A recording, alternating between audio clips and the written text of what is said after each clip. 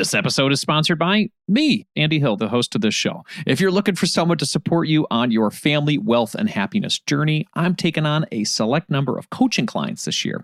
To work with me one-on-one for your family finances, go to marriagekidsandmoney.com/coaching to learn more. 2008 came along and the real estate market crashed the stock market, and I didn't expect that. And I sat there and I held on tight and I rode it all the way down. And then I threw in the towel at the bottom.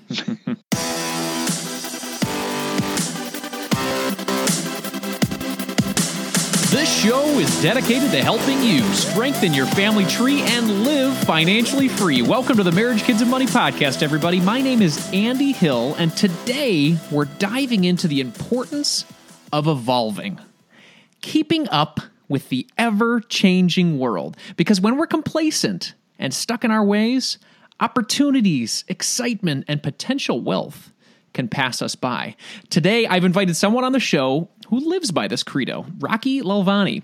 Rocky is a life and money coach who has built a multi-million-dollar fortune, not from his coaching biz, but from living a focused life based on flexibility, frugality, and family.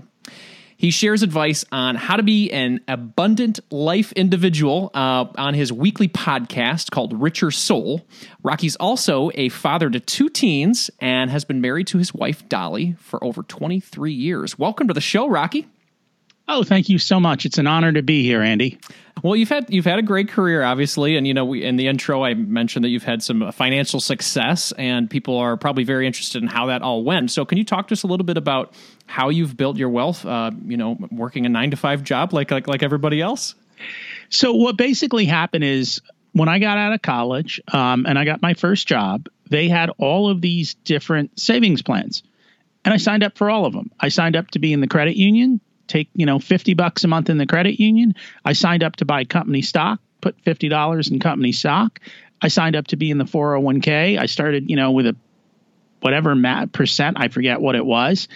And then my dad had a T. Rowe Price account for me, and he handed it over to me when I graduated college. It didn't have much money in it, but they had an automated investing system where they would take I think I probably started with like $25 a month, and you could invest into a mutual fund. So I picked 5 mutual funds.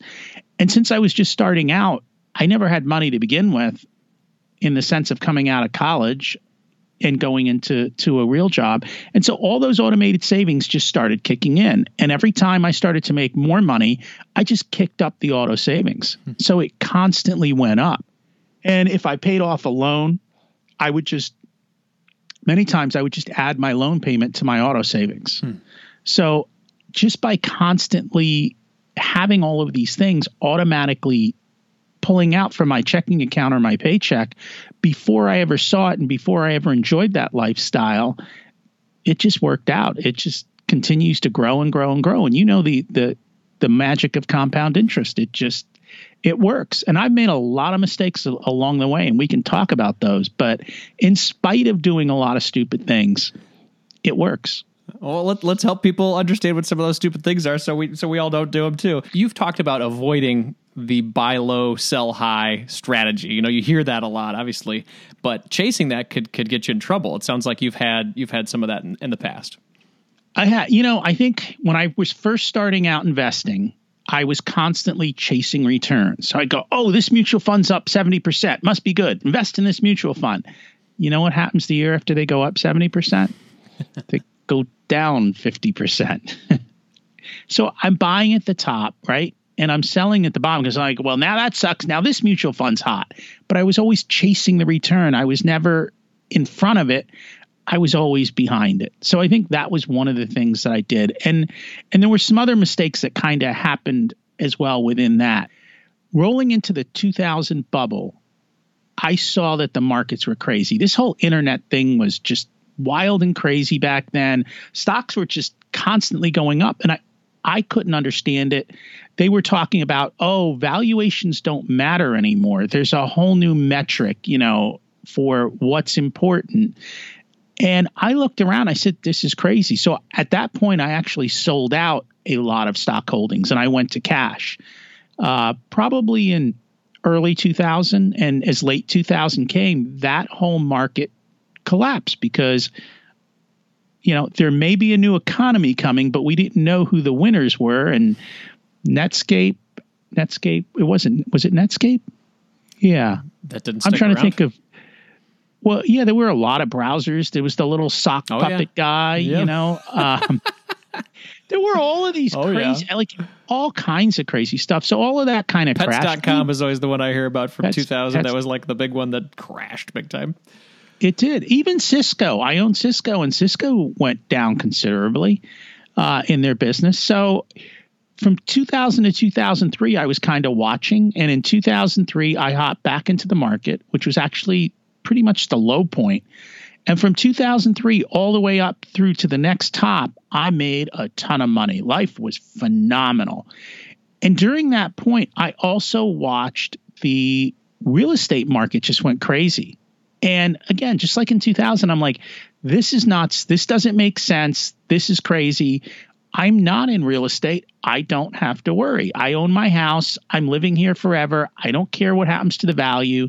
And the cool thing was the interest rates were falling during this whole time. So I think when I bought my house at the end of 99, interest rates were around 8%, which people would freak out at today, right? And over time, they kept going down. And I just kept paying off the house faster and faster as I could refi and get lower and lower rates. But 2008 came along and the real estate market crashed the stock market. And I didn't expect that. And I sat there and I held on tight and I rode it all the way down. And then I threw in the towel at the bottom. And so I didn't sell everything, but I sold a good chunk of stuff. And that was, looking back, that was a big mistake. It was kind of like giving up. And that was when I should have been buying, not selling. And that cost me a ton of money going forward because I lost all the returns because everything was sitting in cash. And by this point, what's cash earning? 1%? And that's not cool. So in spite of all those mistakes, though, I've still been successful. I was going to say, in spite of those two situations you're talking about, obviously you saved a little bit during the internet boom there, but you're still a millionaire today. How does that work? You know what? Compounding works. I never make an ultimate decision, right? So even though I sold out at the bottom, I only sold out half. And because all my things were automated, all my auto savings were still buying back into the market. I wasn't even thinking of that. It was just happening naturally. So that just occurred. And at that point, I think I went to bond markets, and the bond markets they did well for a while after that. So I still got good returns in the bond market. And it continues. If you keep playing in the game, it works out. There are wiser, smarter ways to do it than I did, but it still works out. And I mean, those decisions probably cost me $1 million. Yeah. Well, Rocky, there's another one of these coming. It might not be as severe as what we went through, between 08 and 2009, but how knowing what you know now, what's the plan? It's going to happen again. And what could you help people? How could you advise people who are listening today to hold steady just based on what happened? So first of all, I think you have to say to yourself, is it time to get out? Do I pull some money off the table and leave it in the side and accept 1%? Or do I create a strategy that hedges against a market drop? And so honestly, at this point, those are big considerations for me. My portfolio is very conservatively invested, so it can probably handle a drop. Whereas in the sense of if we had a 50% drop, I might only be down 30%. I'm looking to see if I need to do some advanced strategies, and I'm trying to learn more about that and see if I can figure out a way without spending a lot of money to be able to protect the downside risk. And I think I'm going to have conversations, but my goal was to go through this year because everyone was pretty much talking about this to be a melt-up year. And it hasn't been. I mean, it's been okay, but it hasn't been a melt-up year. Stock market is at all-time highs. I don't think it's at the point now where it's crazy, But you never know when something comes along and all of a sudden everything falls out from under you. Yeah. So do you sell off more equities and then buy more bonds to be like 50-50? I know you're just I know we don't want to talk about investment strategies. No, we can. Mm-hmm. But here's the problem. Yeah. Bonds are at all-time highs. Yeah. Right? This is not a normal situation. Normally in this situation, I'd say, yeah, sell stocks, buy bonds, right? That's what everyone does. Mm-hmm. But bonds are just as much of highs as the stock market is. And so if you do that, that's still a losing strategy. Mm. And what we learned in 2008 is all boats went down. The only boats that didn't go down were the ones that were hedged against the real estate market. So, and at this point, I don't think the real estate market is that crazy. The stock market is up, but it's not at all-time like valuations. So just be aware. I think that's the most thing. Be aware and have a process and a system in place to say, when certain things happen, these are the actions I'm going to take. And I still don't have that in place. I'm still working on that. Hey, I'm sure if you knew it, then I'm sure you'd be even more of a rich man. Yes. Okay, so. Excellent. Well, let's talk a little bit about real estate. How long have you been in the real estate business? Actually, I'll ask you that. There's two answers to that question, right? So as a kid, I understood real estate. I was around people who were always buying real estate, and I was the kind of kid who always did stuff. So I knew how to build. I knew how to, put in toilets, put in sinks, drop tile, put on a roof. I knew how to build things and fix things. And then in college, I actually got my real estate license and I sold houses in college. And then I got into the working world and I didn't do anything with real estate for another 20 plus years. It wasn't until 2010, where at this point, right, we're in the depths of the market for the stock. I've cashed out some money. And I'm looking at real estate, and real estate has now tanked to the point of being reasonable. I'm like, maybe it's time to try real estate. And so I was talking to a friend. They'd come over for dinner, and I was like, oh, yeah, I'm thinking about real estate and buying rental properties. And they said to me, oh, well, we live in this place, and we don't really like it, and we're paying high rent. And at this point, you have to realize at this point in the market, everyone was very risk adverse to real estate because it had crashed. And I said, well, maybe, if you're interested, we could do a rental situation or something like that. And that was the end of the dinner conversation. 2 months later, I get a phone call that says, hey, we've been praying and thinking, and we've decided to take you up on your offer. Okay, so now I have a tenant. Let me go find a house.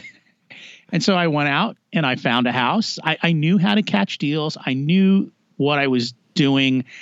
And we got a pretty reasonable deal on a house. I priced the rent wrong. I charged them too little. But it worked out. It got me started. And that's the biggest thing for me in life. And I think for most people is getting started is much harder than moving forward once you're going. And so that kind of got me started. So once I got started, we had the one rental house. It was starting to work out. And then at this point, there were so many foreclosures coming up that I was watching them. And so we started flipping houses. We found a house after looking at so many of them that it was like, there's no way we can lose money on this deal. And so we'll go try it. Now, we did have one rule, and the rule was I'm not lifting a hammer. I know how to do all these things, but I don't have the time and the effort to do all this work. We're going to find experts and let the experts do the work. And so that's what we did. And we learned a lot in that first house. And as you learn, it just becomes easier and easier. And then we started to build a team.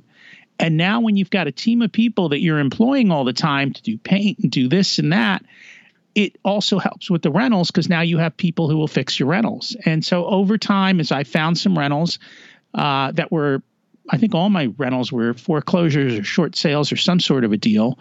So I kind of built the portfolio up with the rentals, and on the side we were flipping constantly.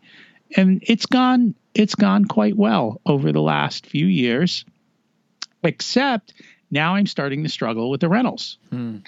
I manage the portfolio myself. And, when you get these rentals and you fix them all up, they're perfect and nice. But when you have tenants living there for 5, 6, 7 years, they start to get run down and you start to need to spend money. A new roof is expensive, new air conditioning, new hot water heaters. So all of these things start adding up. And then we had our first eviction, which was not fun. And the tenant trashed the place, which is not fun. But I'm at a point in my life where I have the reserve funds to handle this. Had I not had the reserve funds to handle this, it could easily wipe me out. And so you do need to be in a place to have the reserve funds. Had I used a management company, would it have gone better? Maybe. You hear horror stories with management companies too. So you have to be careful. Real estate is not a passive business for most people. It is somewhat active. There's the good points where you've got a tenant in place and everything is rolling along nicely. And, for 1, 2, 3 years, everything might be perfect. But then when things go wrong or when tenants leave and you have to do a whole bunch of work, it becomes a big spike in your time and effort. And so you've got to balance that all out. So are you feeling like maybe, I'm just thinking about the different times that we've talked about, this might be a time where you look at your real estate portfolio and say, hey, is this a time for me to sell some of them? Are you thinking about selling? Yeah. So the one house that's trashed, we're absolutely selling. And the reason we're selling it is if I'm going to go through and rebuild this entire house and put everything in brand new, it makes sense now to sell it at a premium and pull the full value out. The other problem is the properties that I bought, the original 3 that I bought, were high-end market. Back then, you could get high-end clients because people didn't want to buy houses. Well, now the mortgage rates are so cheap and everybody feels comfortable. It is harder in my market to find good tenants for those houses willing to pay me the rents. So I'm like, if I can't find a good tenant, and I have the ability right now, the market is so tight, I can get premium pricing. So I'm going to sell the one. I have another one where the tenant just moved out and it's in great condition. And so it's back and forth. I'm like, if I can't find a good tenant that I'm satisfied with, then I'm going to put this one on. Now, does that mean I'm getting out of the rental market? No. These houses are up market and they're outside of the zone for good real estate. So I can sell these and just with the cash I'm pulling out, go buy a house where the peak of the market is the 3-2 house that is your bread and butter rental and own it free and clear now and cash flow it. So that is kind of the thing. And it's just a matter of, can I find a good price 3-2 rental? And I'll just wait. When I get the deal and it's right, I'll buy it. I don't feel like I have to do this moment. We'll be back to the show in just a moment after a word from our sponsors. Are you looking for someone to walk alongside you on your journey to family financial independence? Well, I would love to help you achieve your goals and help your family thrive. I work with couples, individuals, and families all around the U.S. via video chat and can assist in the following areas: becoming debt-free, growing your net worth, crafting and sticking to your budget, reviewing Coast Fire plans, developing strategies to build generational wealth for your kids, and designing your future work optional lifestyle. Doesn't that sound nice? If you're interested in working with me one-on-one, you can book a time with me by visiting marriagekidsandmoney.com/coaching. I would love to help you strengthen your family tree and live financially free. Visit marriagekidsandmoney.com/coaching to learn more, or you can click the link in our show description. If you're looking to improve your financial situation, it helps when you're able to cut out unnecessary costs. Cell phone services are a necessity for sure, but we don't need to be overpaying for them, right? That's why I like Tello Mobile, a phone service worth talking about. We've been fully on board as a family with Tello for over 2 years now, and we are so happy that we made the switch. For us, the reception and data service is better than Verizon, and our costs were nearly cut in half. Tello runs on the T-Mobile network, and it's wowing new customers like us with their rock-bottom prices and stellar service. With over 10,000 reviews, Tello is rated as excellent on Trustpilot, and this is quite rare in the wireless world. Nicole and I went for the unlimited data, minutes, and texting plan for only $25 per month each. Isn't that crazy? You heard that right. $25 is their most expensive plan, actually. And Tello is running a special offer for MKM listeners right now. Check out Tello today at marriagekidsandmoney.com/Tello. That's marriagekidsandmoney.com/Tello and use the code MKM20 to get 20% off on your first month of service for any Tello plan above that $10 per month mark. Again, use MKM20 to get 20% off at marriagekidsandmoney.com/Tello, and you'll be supporting this show. Hurry up. The code is valid until April 19th, 2024. marriagekidsandmoney.com/Tello. Hey everybody, thanks for considering our sponsors today. Let's jump back into the show.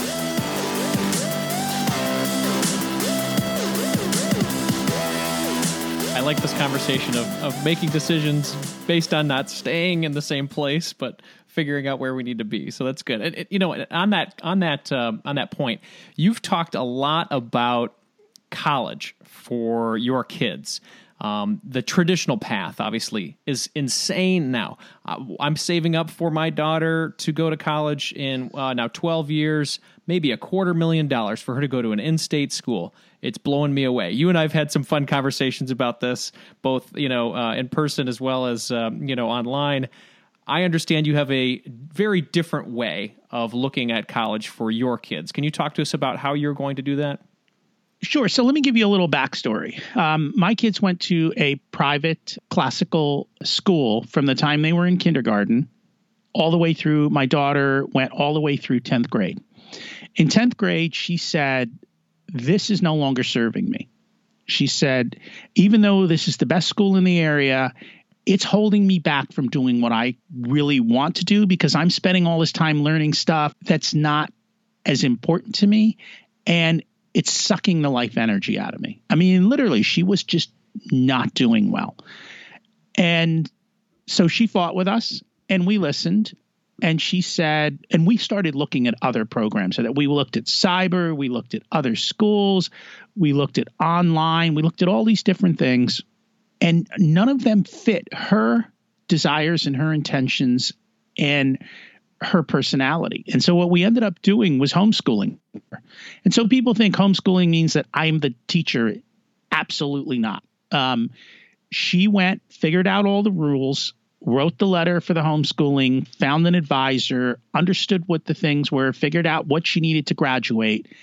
And then she started going out and doing some really unique things. So as part of that, she got to play in the adult world.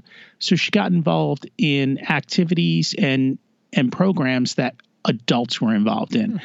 She used to go to, well, she's been to FinCon. You've been to FinCon. She's been to FinCon, I think, 2 or 3 times. She's been to see Tony Robbins. She's been to Brendan Burchard's High Performance Academy. Because she wasn't in school, she had the freedom to travel and go places and connect with adults. She also spent a lot of time with, I don't know if you're familiar with Ramit Shetty. I Will Teach You to Be Rich. Yep. Okay. Mm-hmm. So he had it was called RBT, which is his Brain Trust group. And they would have meetups locally throughout the country.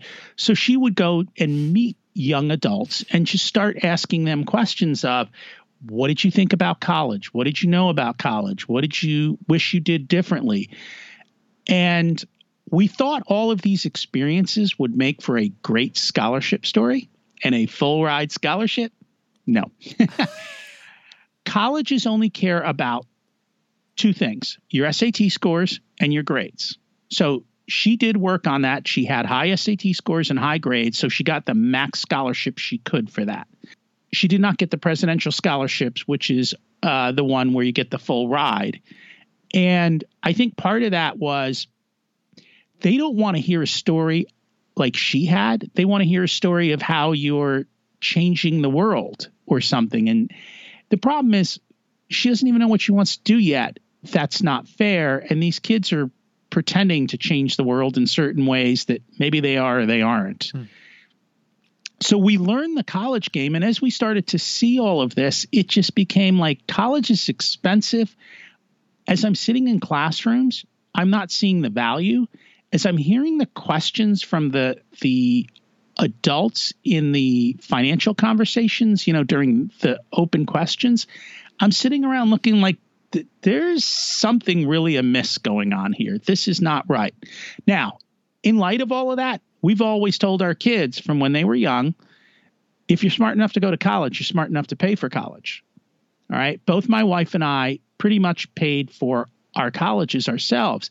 Mind you, it was a very different time. You could get a part-time job and pay for college and support yourself.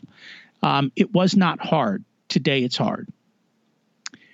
So she is going to a college. She has scholarships that are covering about half of her first year. Well, it'll cover almost half of her schooling.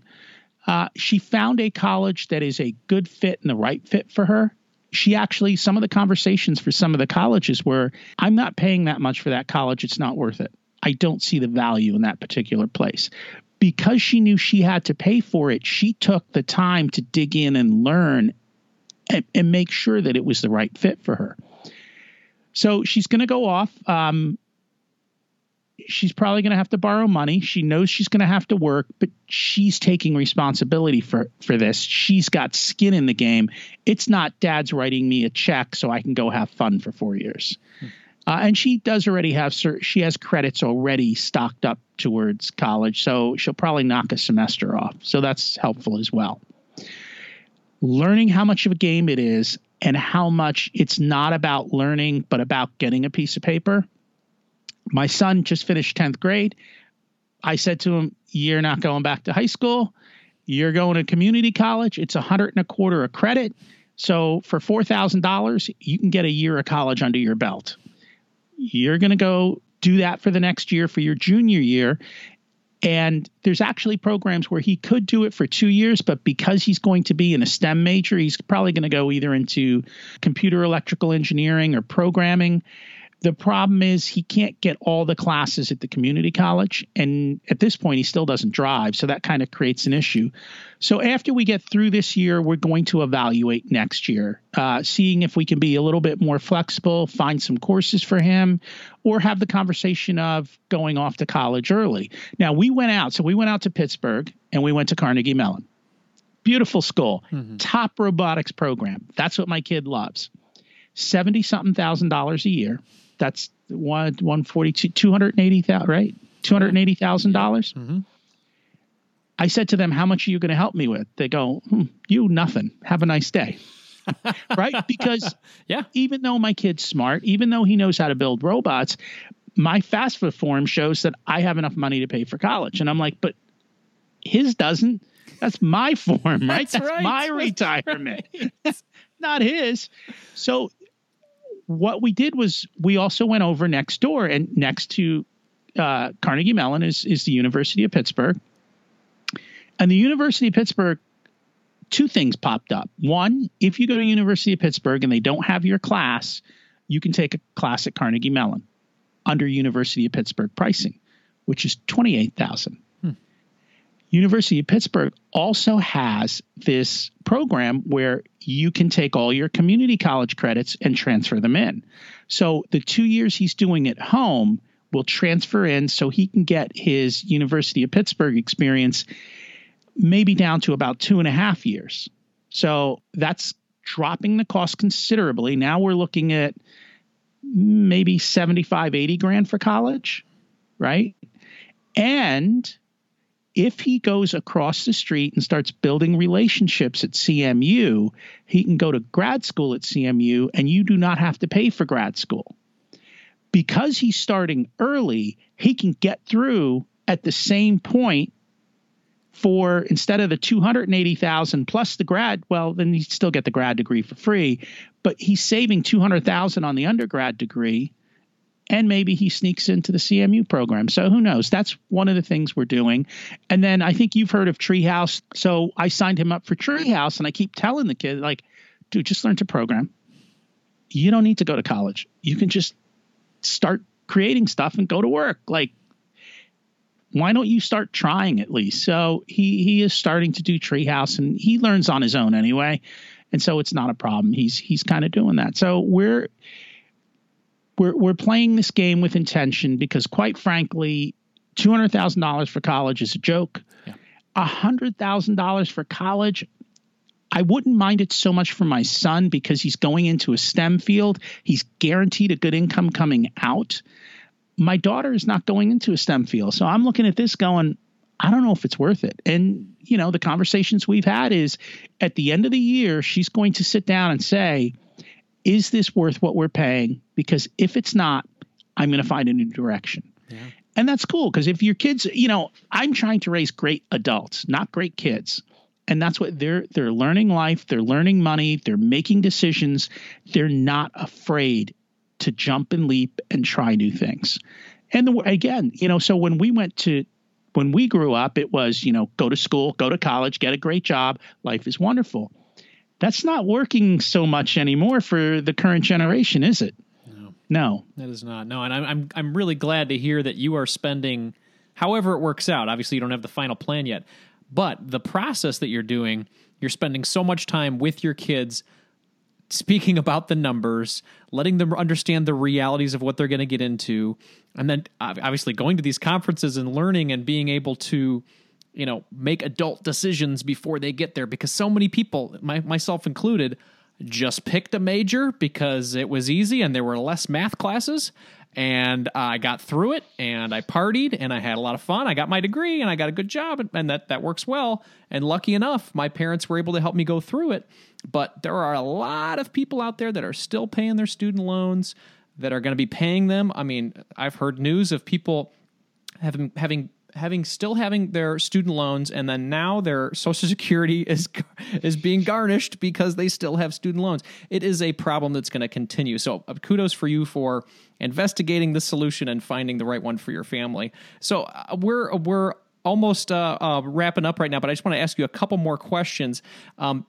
This alternative view of retirement, I've heard you talk about it as well. You do not want to be the guy who really retires at all, it sounds like. Why is that? Why do you not want to do the traditional retirement?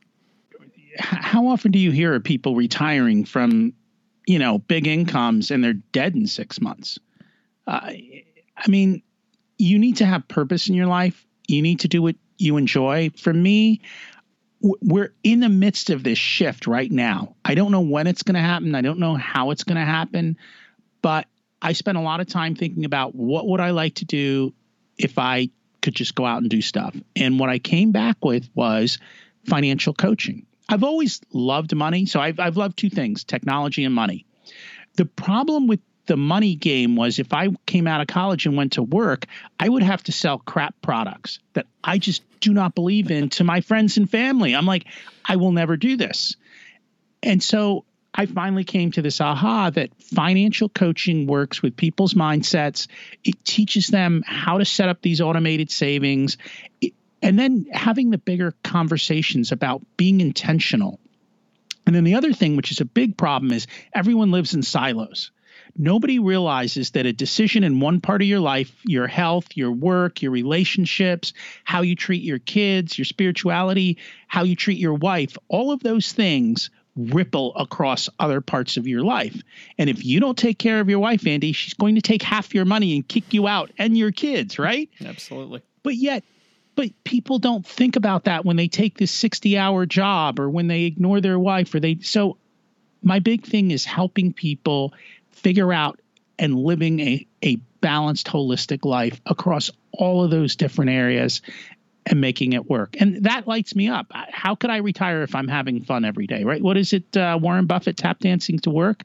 Create the tap dance to work, right? That's what I want to do. And look at him. He's in his late 80s, right? I think so. Or yeah, I think so. And he's going full force. I want to be like that when I'm in my 80s. I don't want to be an old doddering man who, has a cane and can't do anything. I want to be the guy who can still move, who can still run after his grandkids, who can enjoy life. Well, that's great. Well, I love this topic of contrarian advice and how we can, take a deep look at what people say you're supposed to do, and then maybe just try to dig a little deeper in and what works best for you. So, Rocky, I really appreciate you being with me today. Where's the best place that people can find you and connect with you? Best place is richardsoul.com. My email is rocky@richardsoul.com. And I'm also on Twitter @RockyLalvani. Email me if you've got questions or comments. I'd be more than happy to answer them for you. And so they can also listen in on the podcast and hear much more of these kinds of conversations. Absolutely. And I've had a chance to speak with Rocky on his show. He's got a great roster of guests, and we are both working together in this FinCon community and having a lot of fun. So thanks so much, Rocky, for being here. I appreciate it. Thank you so much for having me. It's been an honor. It is so cool to speak with such successful people. Rocky has been through a lot over the years. Ups and downs in the stock market, housing crash, rapidly rising college costs for his teenage kids. But he's been flexible and open to change. He wasn't always a winner at every turn, as he admitted on this podcast, but he picked himself up and got after it again. And now, multimillionaire. Wow. Oh my gosh. Here are my top 3 takeaways from my conversation with Rocky Lalvani. Number 1, time in the market beats timing the market. Rocky warned us that chasing returns is an excellent way to get burned. Don't do it. The buying low and selling high game is too difficult to win, extremely time-consuming, and stressful. Ugh. Instead, we should buy and hold passive index funds for the long term. And over time, you'll get a great return if you can ride through the tough times. One thing is for sure, this bull market that we're in right now, it's going to go down. It's going to go down. When? I have no clue. I have no freaking clue. If you do, let me know. But it will happen. And when it does, are you prepared to hold firm and dollar cost average your way through? I sure hope I am. I don't know. I do talk a big game, but I've never had a bulk of my lifetime savings plummet in front of my eyes. So I guess we'll see. I like to think that I'll hold firm. Maybe if I keep doing this show. Number 2, take advantage of automated savings. Rocky mentioned that he was able to build a lot of his wealth by jumping on board with automated savings programs at work and outside of work. This can come in a lot of forms for people. So let's review a few for folks today. 401k.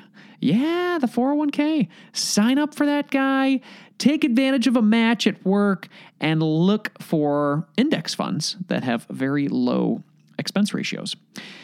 The IRA. You can also take advantage of automated savings with this vehicle. The IRA will help you build your retirement savings early.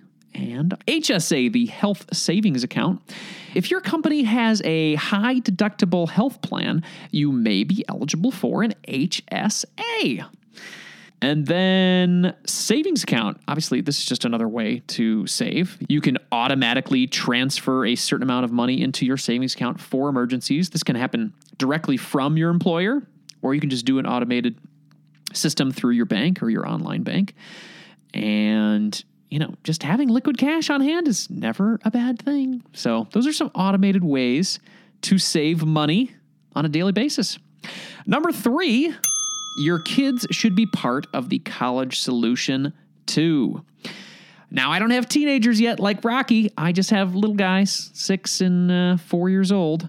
But when Rocky talked about his kids having skin in the game, it made a ton of sense to me. They need to be engaged and a part of the process. This is too big of an investment now to just simply sign up for the local university and pay through the teeth for years and years. Rocky looked at scholarships, the student loan process, having them maybe go to community college for a couple years and then transferring over, because it doesn't really matter where you went to community college as long as your undergrad says University of blah, blah, blah. That's all that really matters, right? or just simply choosing a college alternative like Treehouse. This is a program that helps people learn how to code and get jobs after their training. So a lot of tech going on, people. Maybe that coding skill for your kids would not be a bad idea. He's still in the process of figuring it all out with his kids, but he's exposing them to a world outside of high school and the traditional path. And for that, I applaud him. I applaud you, Rocky. So those were my top 3 takeaways. Number 1, time in the market beats timing the market. Number 2, take advantage of automated savings. And number 3, your kids should be a part of the college solution too.